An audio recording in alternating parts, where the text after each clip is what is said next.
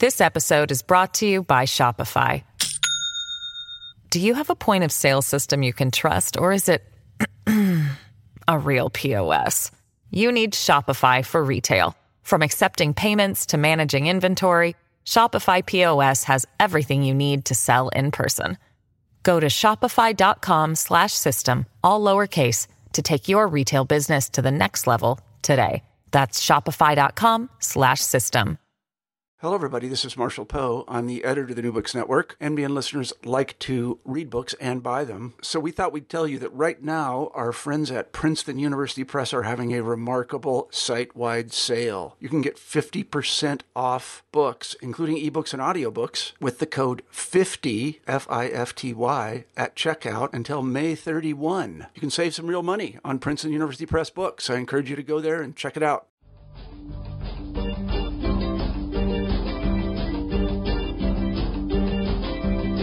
Hello, and welcome to New Books in Philosophy, a podcast channel with the New Books Network. I'm Carrie Figdor, professor of philosophy at the University of Iowa, and I'm co-host of the channel along with Robert Talisse, Alexis McLeod, and Sarah Tyson. Together, we bring you conversations with philosophers about their new books in a wide range of areas of contemporary philosophical inquiry. Today's interview is with Robert Talisse, W. Alton Jones Professor of Philosophy at Vanderbilt University.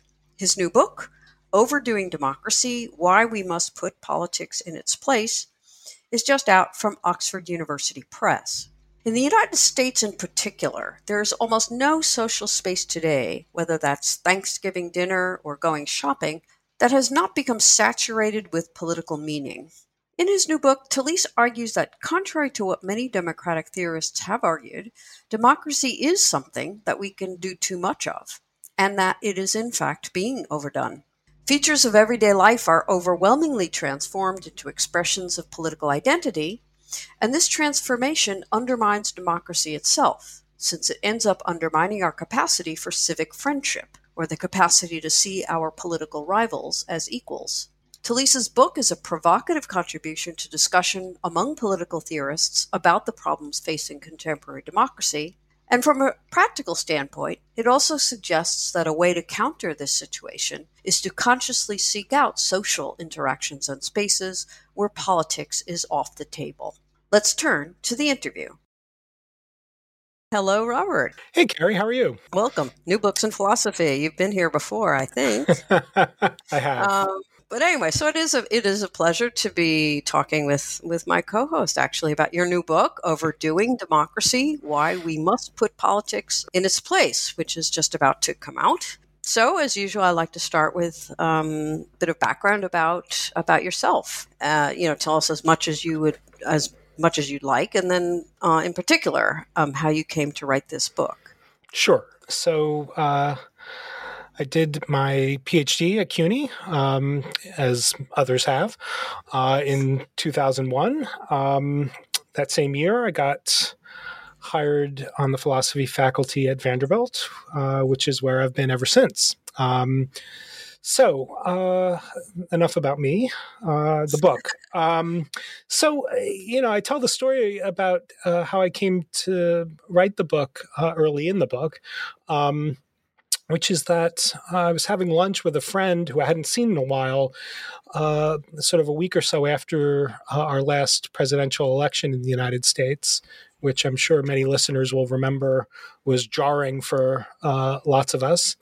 And as we were talking, I came to realize that not only was she disappointed with the election results, and not only was she anxious about the future of the United States and what politically would be coming down the pike, she was also really anxious about the coming holidays. So she was to host a Thanksgiving dinner in just a few weeks, involving lots of her family members who apparently politically don't see eye to eye. And she, was really sort of out of sorts about what this family gathering would be like. And she told me that she had actually been reading newspaper and magazine columns that were offering advice about how to navigate political disputation over the holidays. And, I just found that such a strange, it struck me as just strange that this holiday season in the States, we have Thanksgiving quickly followed by the Christmas holidays. So this holiday season that's supposed to be, among other things, about reconnecting with family was now this sort of generally recognized site of angst. And so I started looking at these columns that went out home online and started reading the columns about how to survive the holidays given rancorous, political disputes over the dinner table. And the advice largely was of the sort of normal type that one would expect. Lots of, by the way, there are hundreds and hundreds and hundreds of these columns. You can go Google surviving Thanksgiving politics and get 50 million hits. And, the advice is this sort of, middle of the road standard, like don't raise your voice, don't take the bait, be polite, be sure to listen. And then it almost invariably gets into what strike me as sort of dark places of advice, like if you can avoid going to dinner, maybe you should consider doing that. Try not to be in the same part of the room as the people who trigger you. And so, again, I started thinking, wow, it's interesting that, this is such a popular genre of holiday column writing.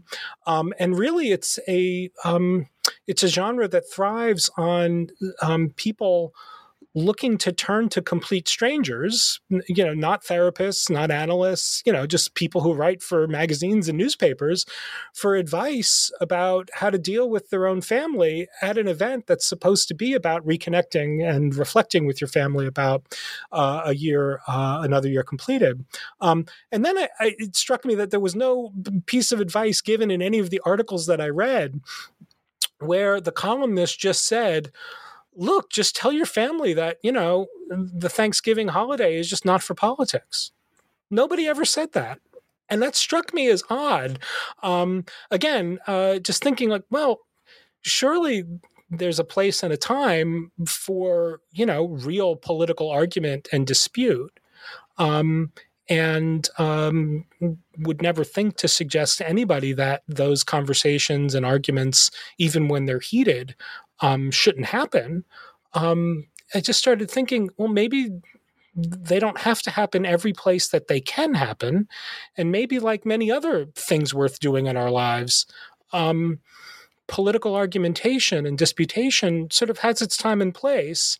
And, maybe the dinner table over Thanksgiving is just not the right place for that kind of thing to happen. So I started having thoughts of that kind. And then several months later, I got an invitation to do a TEDx talk here in Nashville. And so I did this TEDx talk called Putting Politics in Its Place. And I hadn't yet decided, I thought I might write a book about this, but I hadn't yet decided whether to write one. So I give this, what is, I think, it's an 18-minute talk or something. I give you, fewer than 20 minutes for these events. And after the talk, somebody approaches me in the lobby of the venue in which the TED event was. And this guy says to me, I swear this is true. I don't know if this made it. I don't think this made it into the book, by the way. Guy comes up to me and says, well, Professor, I agree with everything you said up there. I said, oh, well, thanks. That's great. He said, it was a surprise to me, though. I said, oh, why is that? And he said, well, I looked you up online and I saw that you're a professor of philosophy. And so I figured you'd be a liberal. And I thought, this is a guy who has inferred from the fact that he listened to me talk for 18 minutes and I still don't seem to have horns coming out of my head to him, that I must not be politically allied with the rival team or whatever.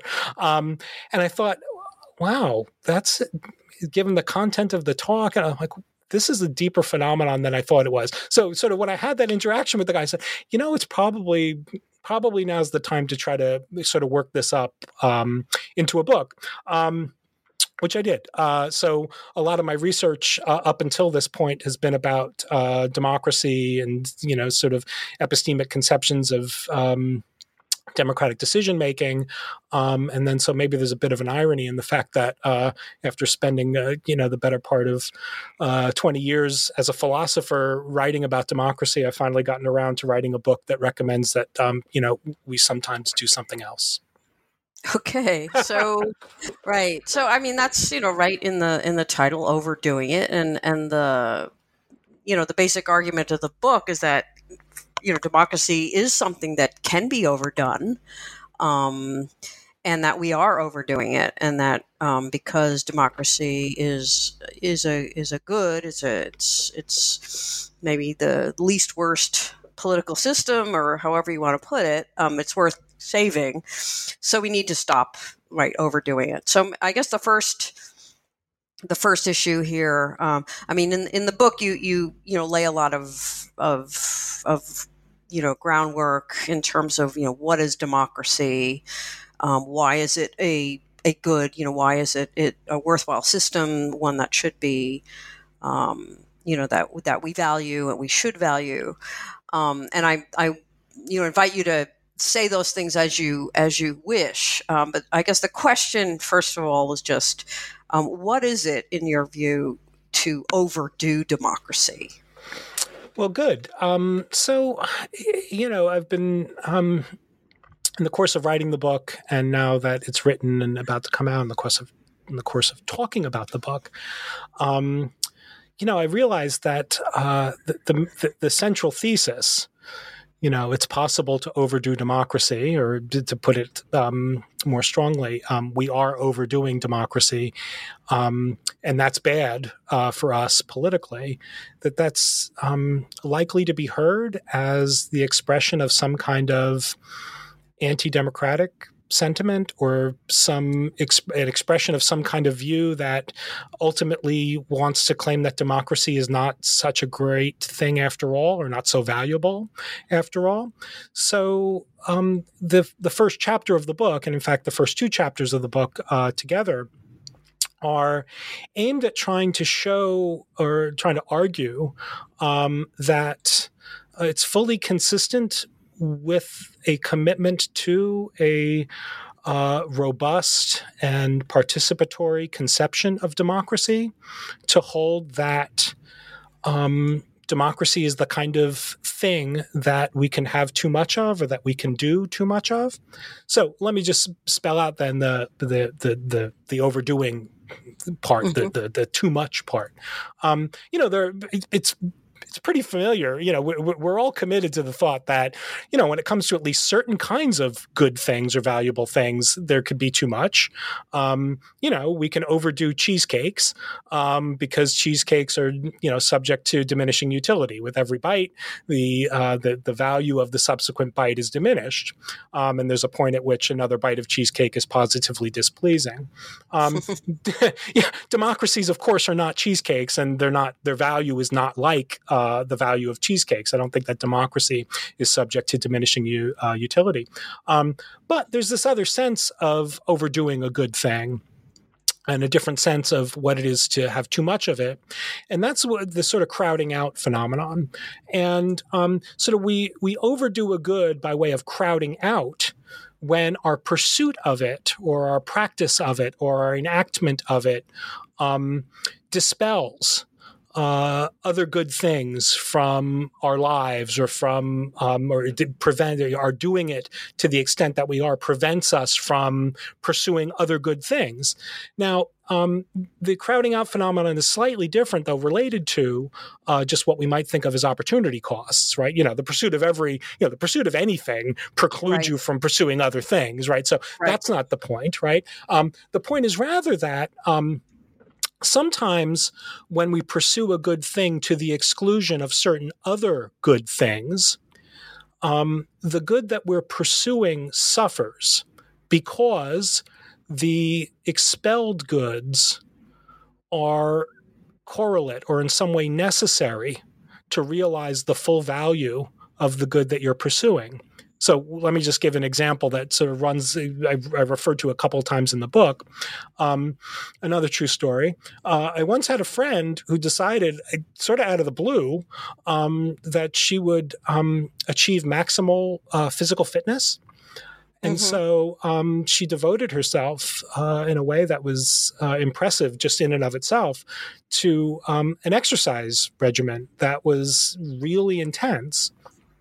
And she achieved really remarkable results in a relatively short period of time. Now, the problem wasn't that she exercised so much that she wound up, hurting herself. That wasn't the problem. The problem was that she spent so much time at the gym working out that she lost all her friends. We all lost touch with her. She was never around on the weekends. Nobody would see her at the normal places where people would socially interact because every aspect of her life was sort of devoted to the project and sort of organized around the project of furthering her fitness goal. And so there's a classic case of sort of overdoing something, it seems to me. It's this person whose sort of commitment to the goal of becoming physical fit actually looks pathological, it seems to me. But part of the pathology of it is not just that, what's so great about fitness. Say, no, fitness is a really important goal. It's important to be healthy. Let's lay that down. Maybe it's important to be healthy for more than merely instrumental reasons. Maybe the good of fitness or of health is intrinsic. Maybe, there's something about being healthy that's good just for the kind of good that it is. I think you could say all that about fitness and still say, but part of the value of being fit is that fitness enables you to do other things besides working out.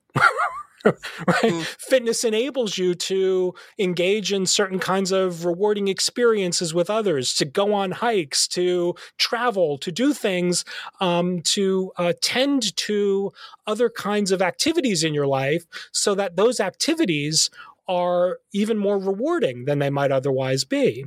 And so in the case of my friend, it looked as if she not only put at the center of her life a goal that is, we're just hypothesizing, ex hypothesis, totally worthy, but in putting it at the center to the exclusion of all else, the fitness itself became pointless. That is, she lost all the goods that fitness is for, one might say.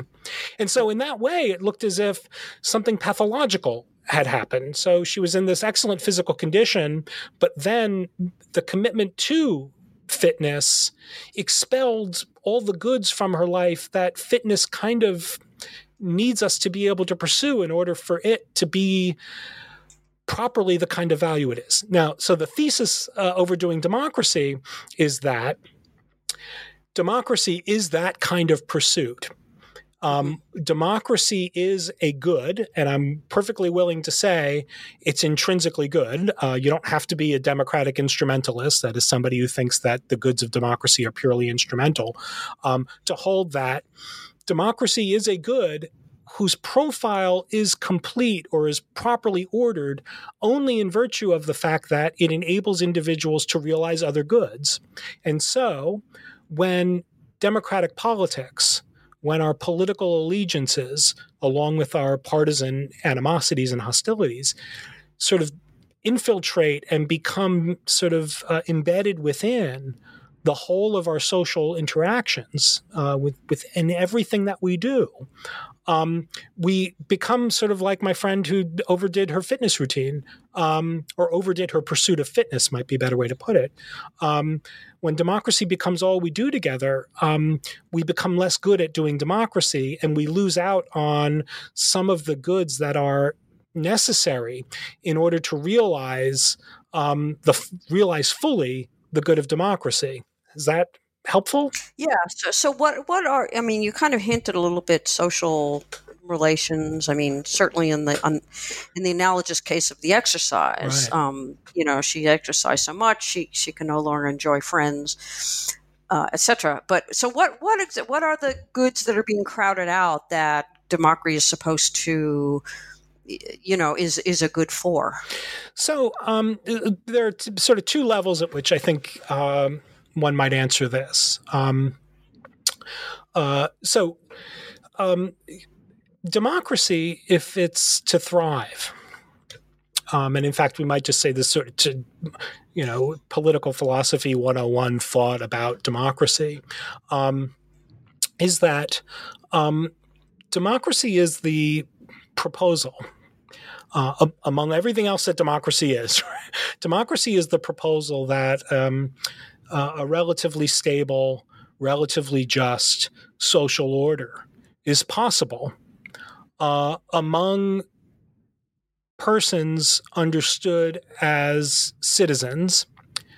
And here we mean by citizen social equals. So democracy is the thesis that you can achieve a relatively just and stable social order without there being an elite ruler. You can achieve that kind of social order when the citizens rule themselves qua social equal. Now, what that means is that, or let me add one more sort of premise-y kind of thought. Part of what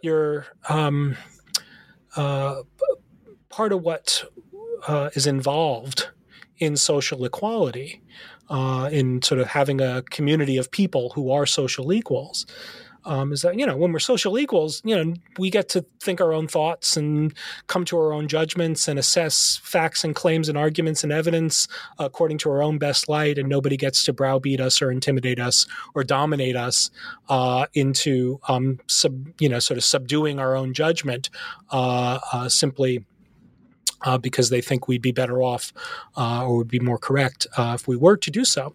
So when you have social equality or people who are regarded as social equals, you're also going to have a lot of disagreement and a lot of political disagreement. And so democracy is the view that a stable and just social order is possible among social equals, despite the fact that they're going to be ongoing, persistent, sometimes heated disputes among the citizens about the precise shape of the political order.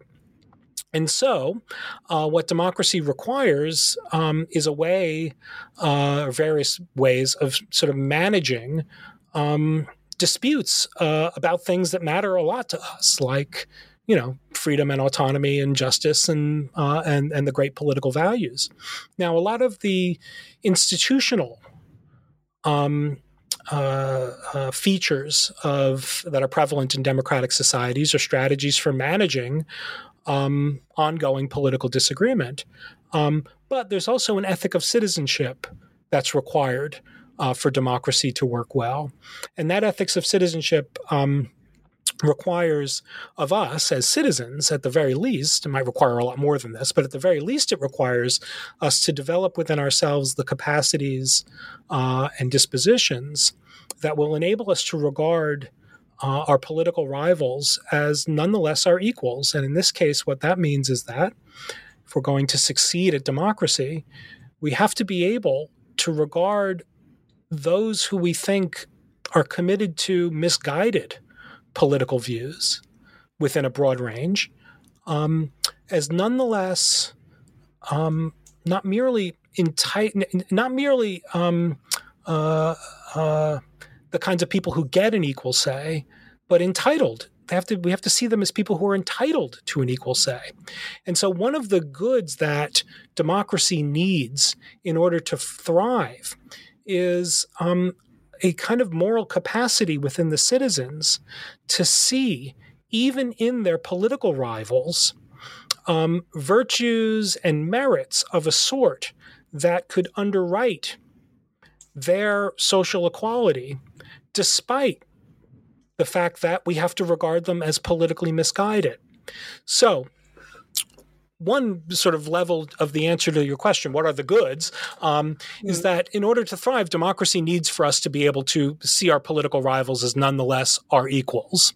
When we overdo democracy for reasons having to do with two social phenomena that I take it we'll get to talk about in a minute, which is the polarization phenomenon and what I call political saturation. When we overdo democracy, we work, we do things that dissolve that capacity, such that our political rivals, or we engage with one another in such a way that we are caused to increasingly regard our political rivals as inscrutable, as alien, as benighted, as depraved, and as threatening. And there's really robust data on this that the book gets into. And so when we overdo democracy, we lose the capacity to see our political rivals as our equals. And that means that democracy starts going badly, because then democratic decisions really just are a matter of the tyranny of the majority, or a matter of the tyranny of whoever wins the election if it's not majoritarian. And so you'll have huge parts of the population very pleased that they've gotten their way, but they've gotten their way simply by imposing their will on another portion of citizens who didn't get their way. And when democracy becomes just a contest for power, then we've sort of given up on what makes democracy even valuable. And I think that we've sort of weakened the case, philosophically, weakened the case for democracy's merit. So that's one. Secondly,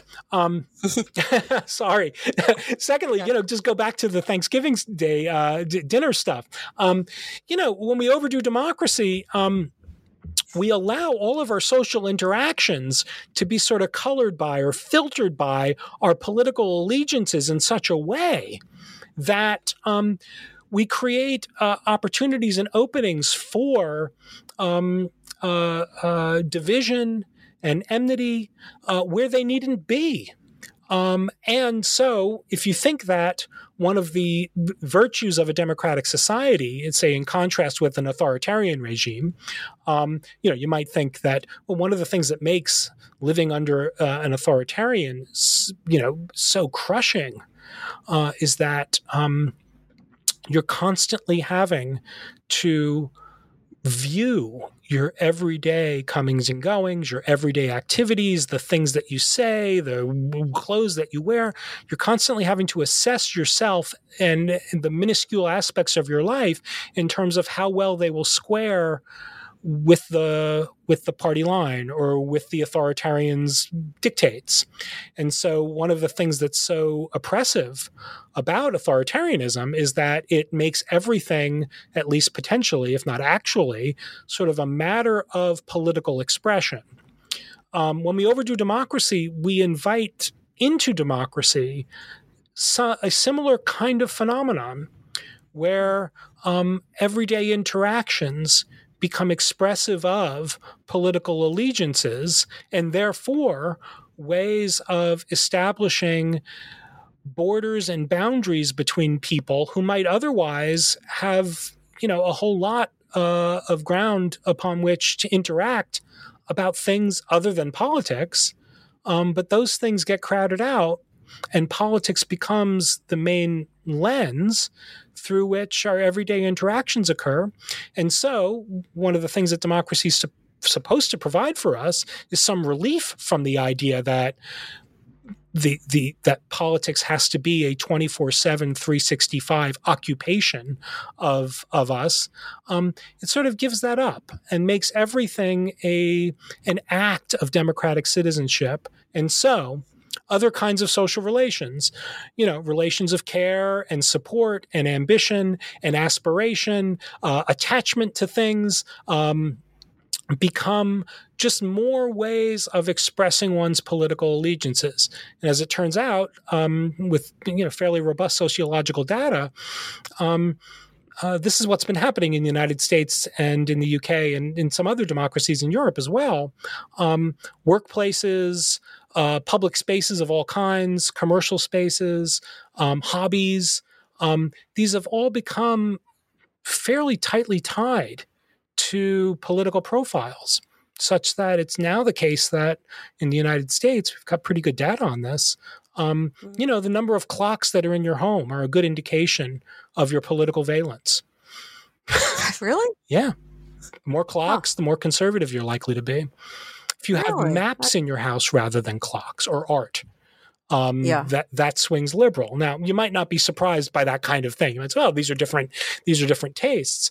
But when you start thinking about the ways in which ordinary interactions, ordinary sort of features of our life, like what you do on vacation. Do you golf and fish, or do you lie on a beach? Turns out that these are really good indications of your politics. I just saw today, actually, a story on Vox where some lab had done an experiment with, they had some modernist, drawing, some piece of art that was modernist done in the 80s. And it looks like it's done in crayon. I'm not even remembering the name of the artist. I'd never seen the piece before. And it turns out that, you just present people with the photo of this drawing and just say, is this art or not? If you say it's not art, you're far more likely to approve of President Trump than if you say it's art. So, politics sort of enters into our everyday sort of seemingly non-political behavior in these ways that sometimes are surprising, sometimes when you think about it, maybe not surprising.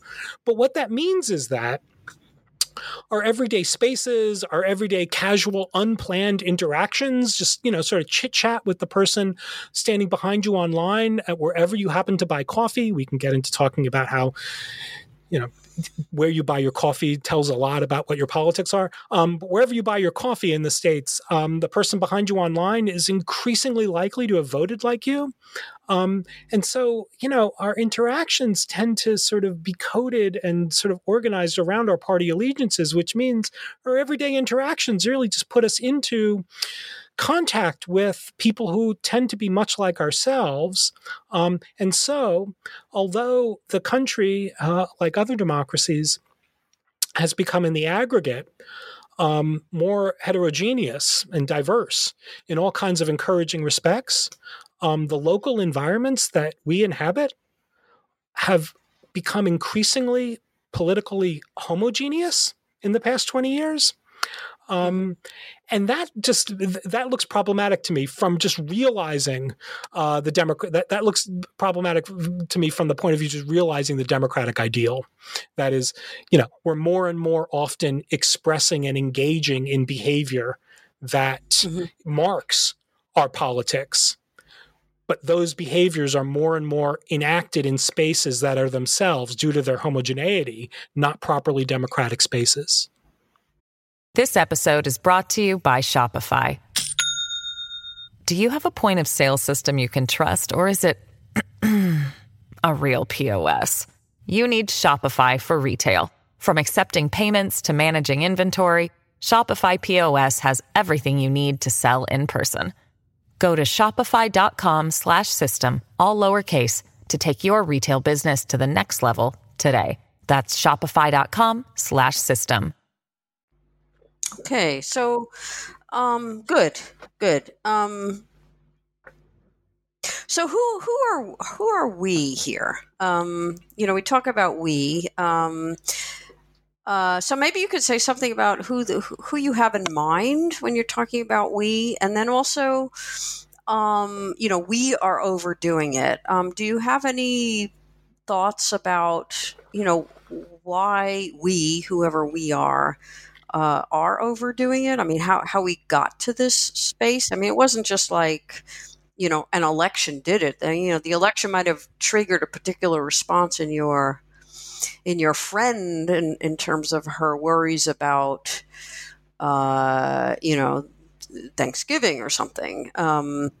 But that's not we overdoing it, or that doesn't explain why, really. So could you say who we are and why we, however we are define are overdoing it? Sure. So by the we, I mean democratic citizens. And the book is driven largely by data that is collected in the United States and in the UK, but and these phenomena are especially pronounced in those two democracies.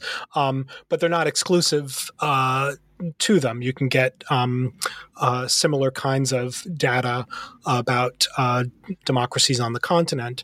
And interestingly, you can get similar kinds of data in democracies where there is currently ascendant populist and nationalist movements, such as in the United States and in the UK. And so the book is about us as democratic citizens. Now, just to spell out, I want to there are three sort of findings, now talking particularly about the United States context, that I think are really revealing of our attitudes. So trust in government and its institutions and its officials is especially low for as long as Pew Research has been tracking these things. Past 10 years or so, we've seen a steady decline in sort of popular trust among the citizens in government to solve problems, to look out for the concerns of ordinary people, to get things done that serve the common good, so on and so forth. Similarly, cross-partisan hostility in the United States, that is, animosity towards the other side, is especially intense. And by some metrics, cross-partisan hostility in the United States outstrips cross-racial and interfaith hostilities. And by the way, this is one of the metrics that's used as sort of attitudes about inter-party marriage. In the United States, inter-party marriage is more frowned upon than interracial marriage in the United States. Wow. That's interesting, right? Okay. Yeah. Okay. So there are interesting data to this point. And let me say one other thing about the inter-party hostility. It might not be, you might think, and you'd be right, like, well, hating the other party is nothing new, and intensely hating the other party is nothing new either. And that's true, right? My father hated Democrats, but his hatred for the Democrats was targeted at Jimmy Carter. Was targeted at the party leaders and the party, the candidates. What's become more intense and more pronounced and what's relatively new for us as a citizenry is that inter-party hostility has now sort of gone local. Now, the person who dislikes Democrats it does so more intensely, and the animosity is now more commonly targeted at rank-and-file citizens who happen to affiliate, not even our members, happen to affiliate with the other party. So the hostility has become sort of more local, more neighborhood, more in the neighborhood, as it were, rather than aimed at or targeted at whatever happens to be going on at the Capitol or in Washington, D.C. So thirdly, we as a citizenry seem to all agree, as the majority, pretty broad majority of the citizenry in the United States today agree that politics has become too fractured, too divisive. We're sick of all the animosity and rancor and want to see more cooperation from our politicians. And something like 60-something% of, close to 70% of people in a recent Pew study report this. Most of them also report that the reason why politics is so bad is because the people in the other party won't just capitulate. And so just think about those sort of three findings. There are others that we could talk about that are discussed in the book too, but you can just think of those three findings. You say, if the democratic ideal does involve this moral attitude, let's call it. I call it civic friendship in the book. This attitude of within a broad spectrum of opinion, there are liminal cases and we could talk about what they are, but within a broad spectrum of opinion, there's a lot of room for political rivalry among fellow equal citizens who deserve an equal say. That spectrum in our minds as citizenry is getting increasingly shrunk, such now to the point that we now report not merely thinking that the other side is misguided politically and their policies are to be opposed. That's old news.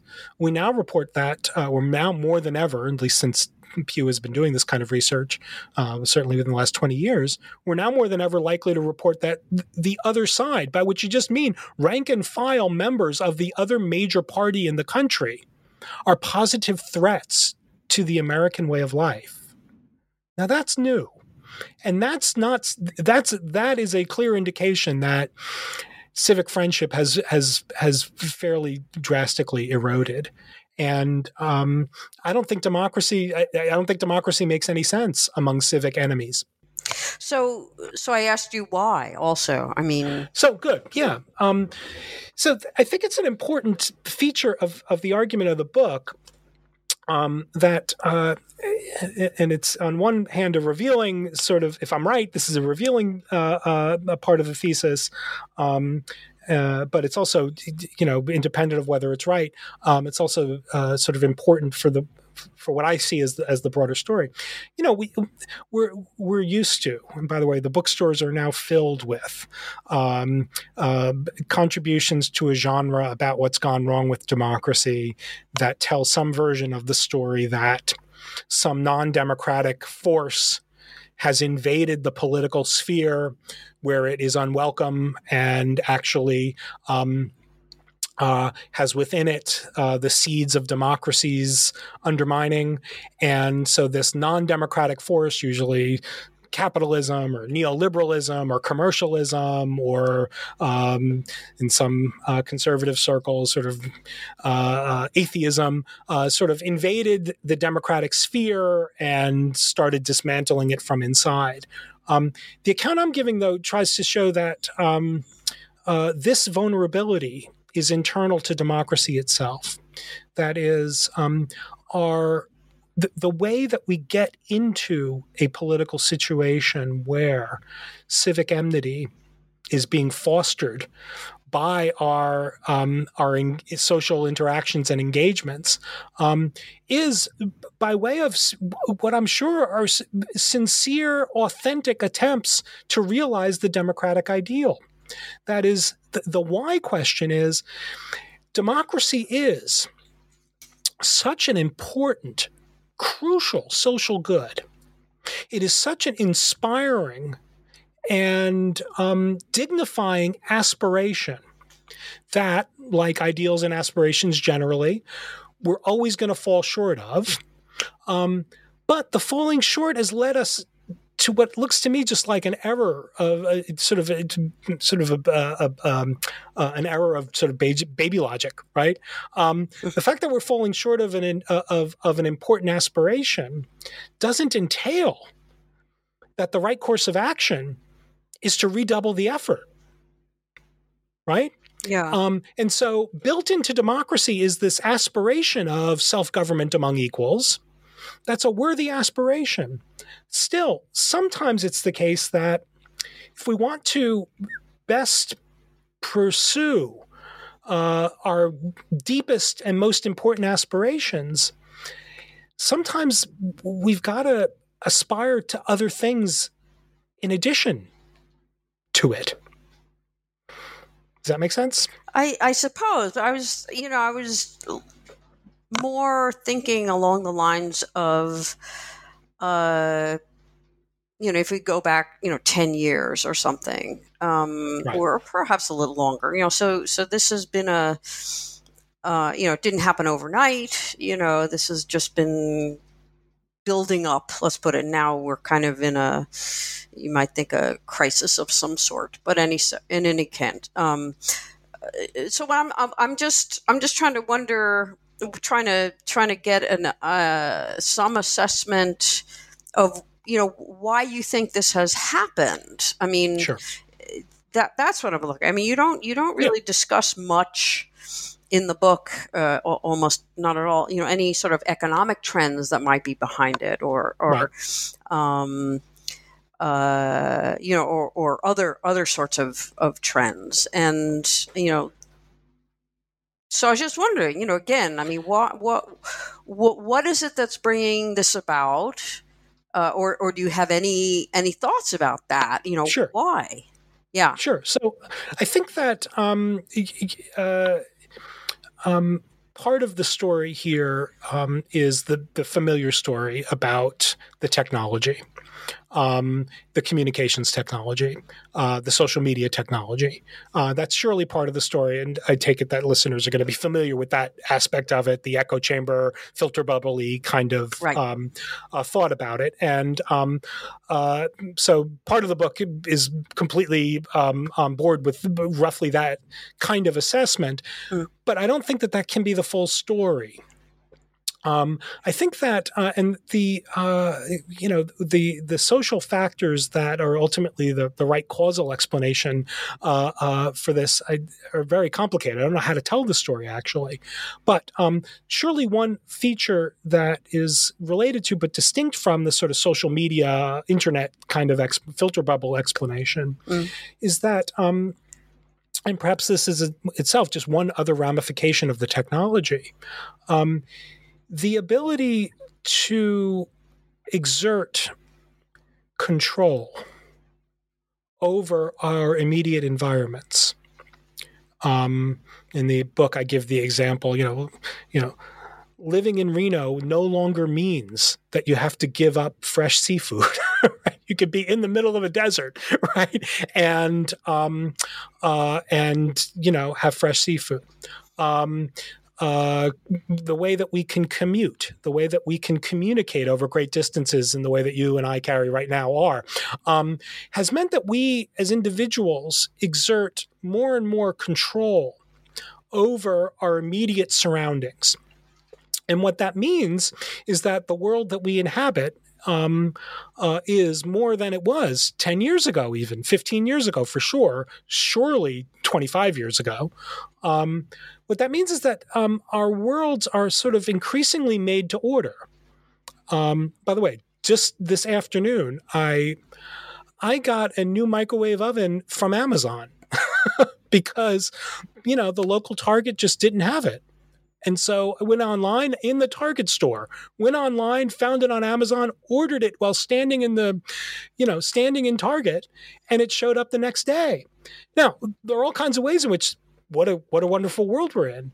In another sense, what this means is that we're more and more able to contour the world in our own image, which means now that because due to very complicated sort of sociological factors, because our political activity and our political preferences have become so deeply intertwined with our lifestyle choices.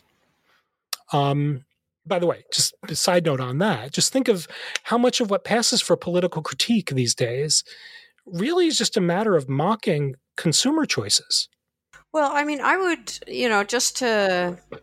I think for a lot of people, so if you think you're in Target, you order something from Amazon.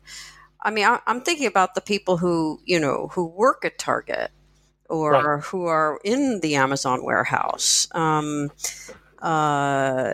whose control of their lives is, lower than ever because of, scheduling by computers and other miserable, or they don't even have a job, or they can't make ends meet and so forth. I mean, there's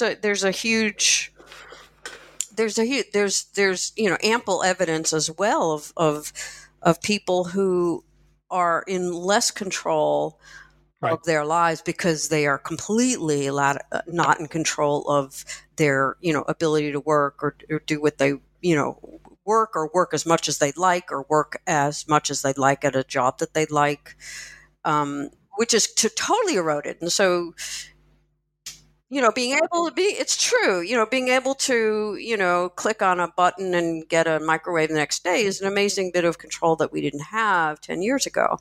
But I mean, the overarching, sort of situation of, the majority of Americans, I mean, which we are not, we're not in that really as tenured professors and what have you. I mean, we're kind of, insulated from that to a great degree. But for most people, it's just not true that they're in greater control of their local environments. They're much less in control of their local environments. Well, you're right that the sort of economic domination of larger and larger portions of the citizenry, this is a problem that has to be part of the full story. Now, you're right also that the control that workers exert over their lives, both on the job and, as is becoming the case, even outside of the job, where now employers, claim an entitlement to control what people do on the weekends and, whether they smoke and all these things, right? The stuff that Elizabeth Anderson's most recent book is about, the private government book. So yeah, this is all true, but note, one of the ways in which technology has shown up in that particular aspect of our national milieu is that that angst, that insecurity, those changes to economic prospects have all been transformed into a kind of lifestyle politics, into a kind of political identity. Now, of course, you don't have to be Marx, to have sort of views about false consciousness and the ways in which economic interests are sort of distorted and turned on their head, to see that that's got to be part of the story. But exposure to online sources that promote a particular view about the shape of the economic and political world and what's happening in it and who's to blame. These are no less used, visited, frequented by the people who are working at your local Walmart than they are the baristas who are, have a second job as they're, finishing college at the Starbucks. And so, at least in this respect, more and more of the world around us, even if you're, as I'll concede, you're correct to say, the level of individual control that we ourselves exert over it varies, perhaps markedly with various economic markers. But nonetheless, the turning of the everyday features of our life into expressions of and markers of our political loyalties, understood here as mapping onto not some utopian political thought about, the democracy to come or about the egalitarian society to come, but those identities are tied to political, partisan identities, travails, and hostilities that exist right here, right now, right? That's part of the story. It's not only that everything's become sort of an expression of our political identity, it's that our political identities are always focused right here, right now on the political divides that exist right now as it's going on in real time. Just think, one sort of marker of this is the difference between, you might not like, well, in fact, I know you Carrie well enough to know you don't like either of the things I'm about to mention. Starbucks and Dunkin' Donuts. I don't like them. I have. I thought that I thought that you didn't like Starbucks coffee. Oh, no. I don't want to start plugging for Starbucks, but I actually like Starbucks because for a lot of reasons. So no, I have no problem with Starbucks. Okay, well, just in the States, for those who might be listening who might be elsewhere, in the States, it's clear that Starbucks and Dunkin' Donuts are serving a different population of citizen. Starbucks is serving a clientele that likes the momentary illusion of speaking a foreign language, which is, where they rip off all the names of the drinks are taken from foreign languages. The decorations are always scenes of faraway places. That Starbucks clientele skews liberal, which also skews cosmopolitan. You're more likely to vacation outside of the country if you're liberal, or it goes the other way. If if your last vacation was someplace you needed a passport to go to, chances are very high that you are not conservative. Contrast that with the inside of a Dunkin' Donuts. Now, what's the Dunkin' Donuts slogan? Do you know? Have you been in Australia for too long to remember? Yeah, right. No, I mean, we don't have a Dunkin' Donuts, and yeah. I mean, they don't make. I like espresso, so what can I tell you? The Dunkin' Donuts slogan, and has been for a couple of years now, is "America runs on Dunkin'." Yeah. Okay. So look, that's a clientele that's interested in coffee and carbohydrates because they want to be alert at work. And think about all of the what passes for political critique that mentions your lattes and espressos versus the kind of political critique that talks about attention Walmart shoppers.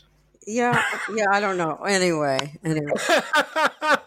So look, my coffee preferences, yeah. Look, it turns watery out that coffee. I don't like watery coffee. So well, look, it turns out that where you get your coffee is also one of these sort of features that's highly correlated with your political leanings. So that the person who's sitting next to you as you're drinking your coffee, or the person who's standing behind you online that you might have a casual interaction with, is not likely to present you with anything that's going to be unfamiliar in a context where you have to recognize that the person is still a decent human being.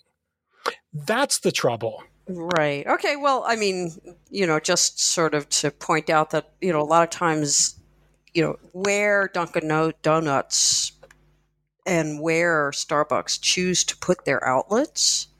Oh, yeah. Right. I mean, we don't have a choice in that. They make their decisions about where they're going to put their, franchises or whatever. Right. I don't have access to, so even if I wanted to go to Dunkin' Donuts in certain places, I don't have a choice. I mean, It's true. That's not up to me. And so, a lot of that, I sort of wonder if that sorting, maybe there's some sort of a feedback loop there where, well, sure. Dunkin' Donuts is, they're going after a particular slice of the citizenry. That's where they're going to put their, where they're going to put their, stores. And Starbucks is making a similar sort of a decision. I mean, but if in New York, for example, I mean, you have both. And you'll have like people from, these same sorts of people, rushing in there to get coffee, or the little stands on the corner with their, awful coffee, but still, you get all kinds of people. You get the Wall Streeters, you get, they're all there, but that's because it's New York. And so you have all of them. Yeah, and in the large cities in the United States, these trends, at least with respect to certain consumer choices, are less pronounced. Note that throughout the country, I should say this, throughout the country, the trends about McDonald's and Burger King, there are no, right? You don't find these trends with the large, long-standing fast food. You do find them with places like Chipotle versus Chick-fil-A. And you already know what the valences are when I just say just say Chick-fil-A versus Chipotle. But the point just is, that that in ways that are not always obvious to us, our everyday behaviors often both take on, for us, an expressive political function.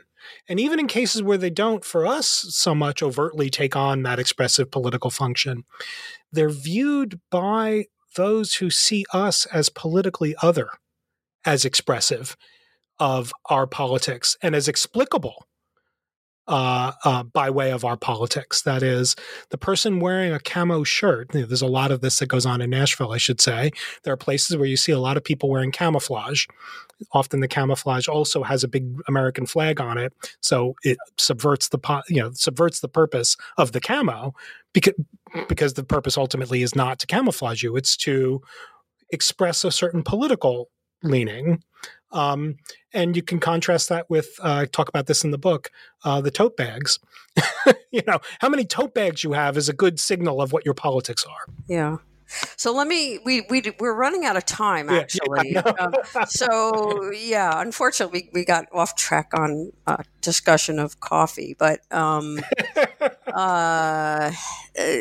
so you very quickly. I mean, listeners will have to read the book.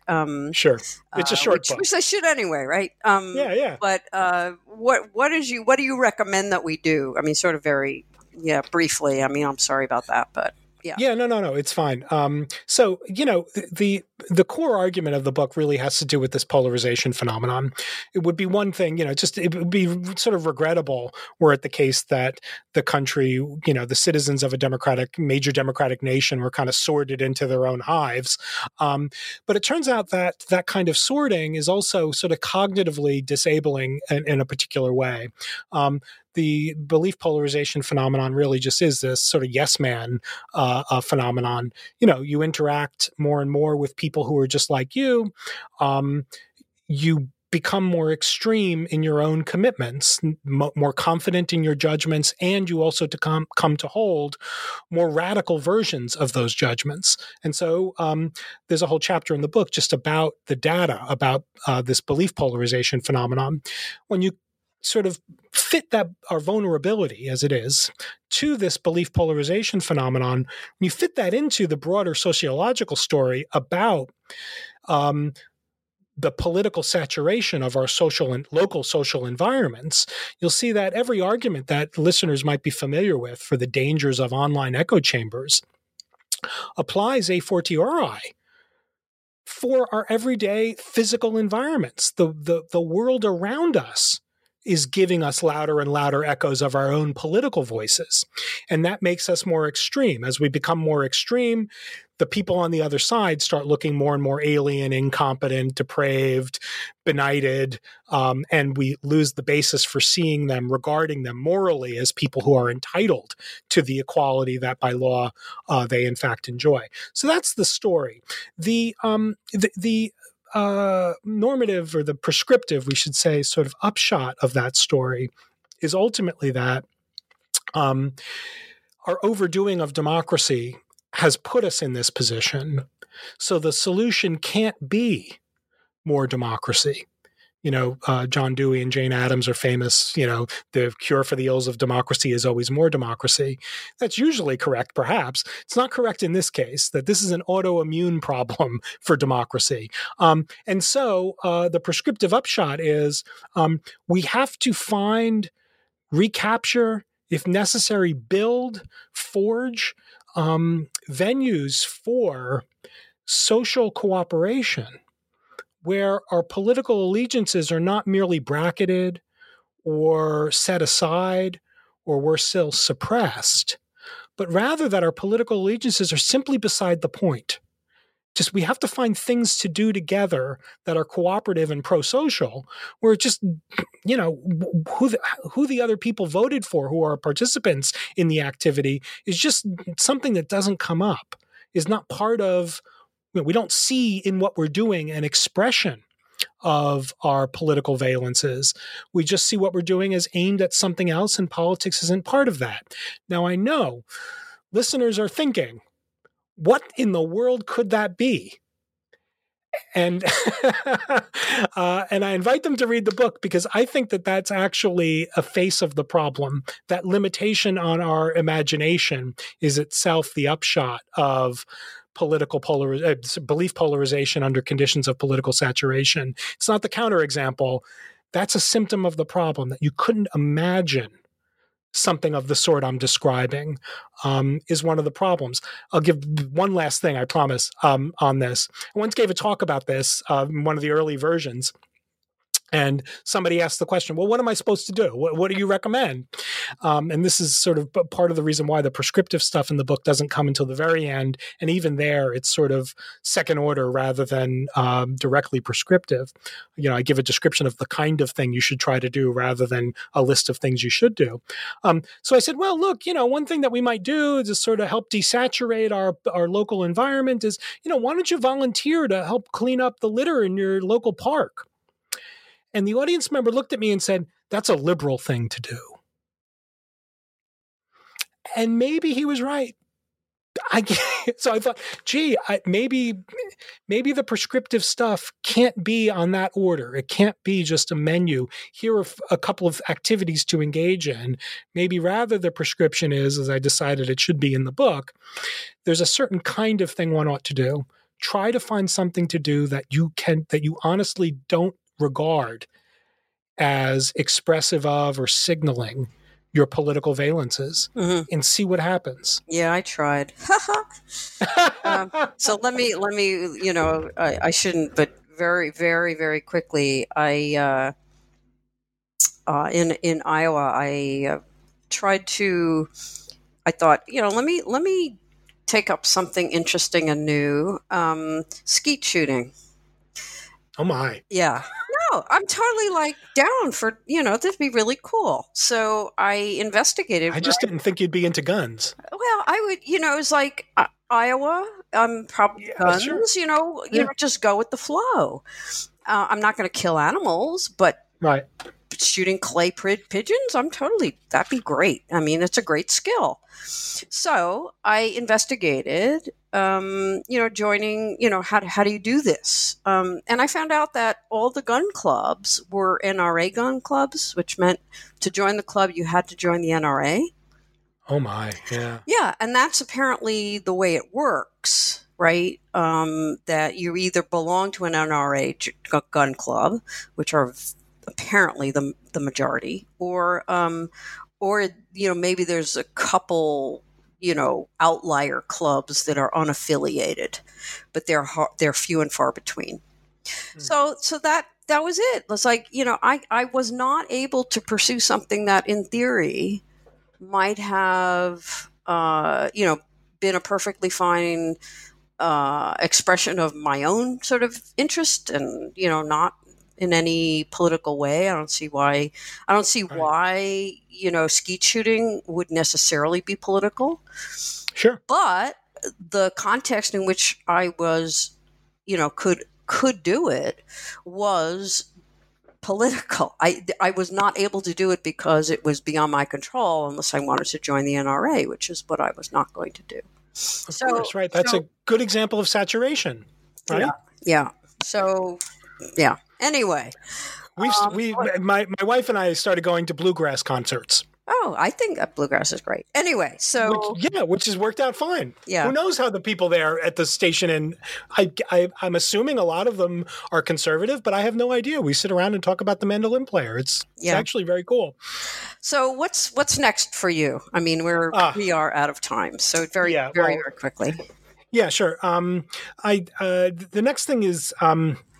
My often frequent, I should say, co-author and collaborator Scott Aiken and I have are just finishing up a short book now called "Political Argument in a Polarized Age." He and I worked together on sort of the intersection of democratic theory and social epistemology / argumentation theory, and so we've written a bunch of things on political disagreement and argument in a democratic society, and we have a new book that should be out in the spring that's about argumentation and the virtues of civility under conditions where we have good reason to think, even in our own cases, that polarization has impacted our judgments.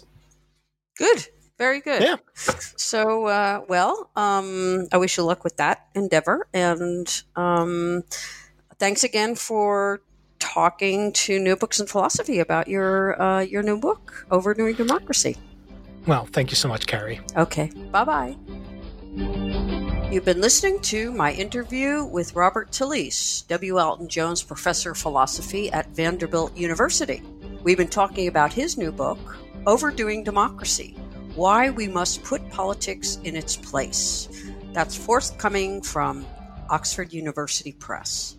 I'm Carrie Figdor. This is New Books in Philosophy. I hope you enjoy the podcast, and thank you for listening.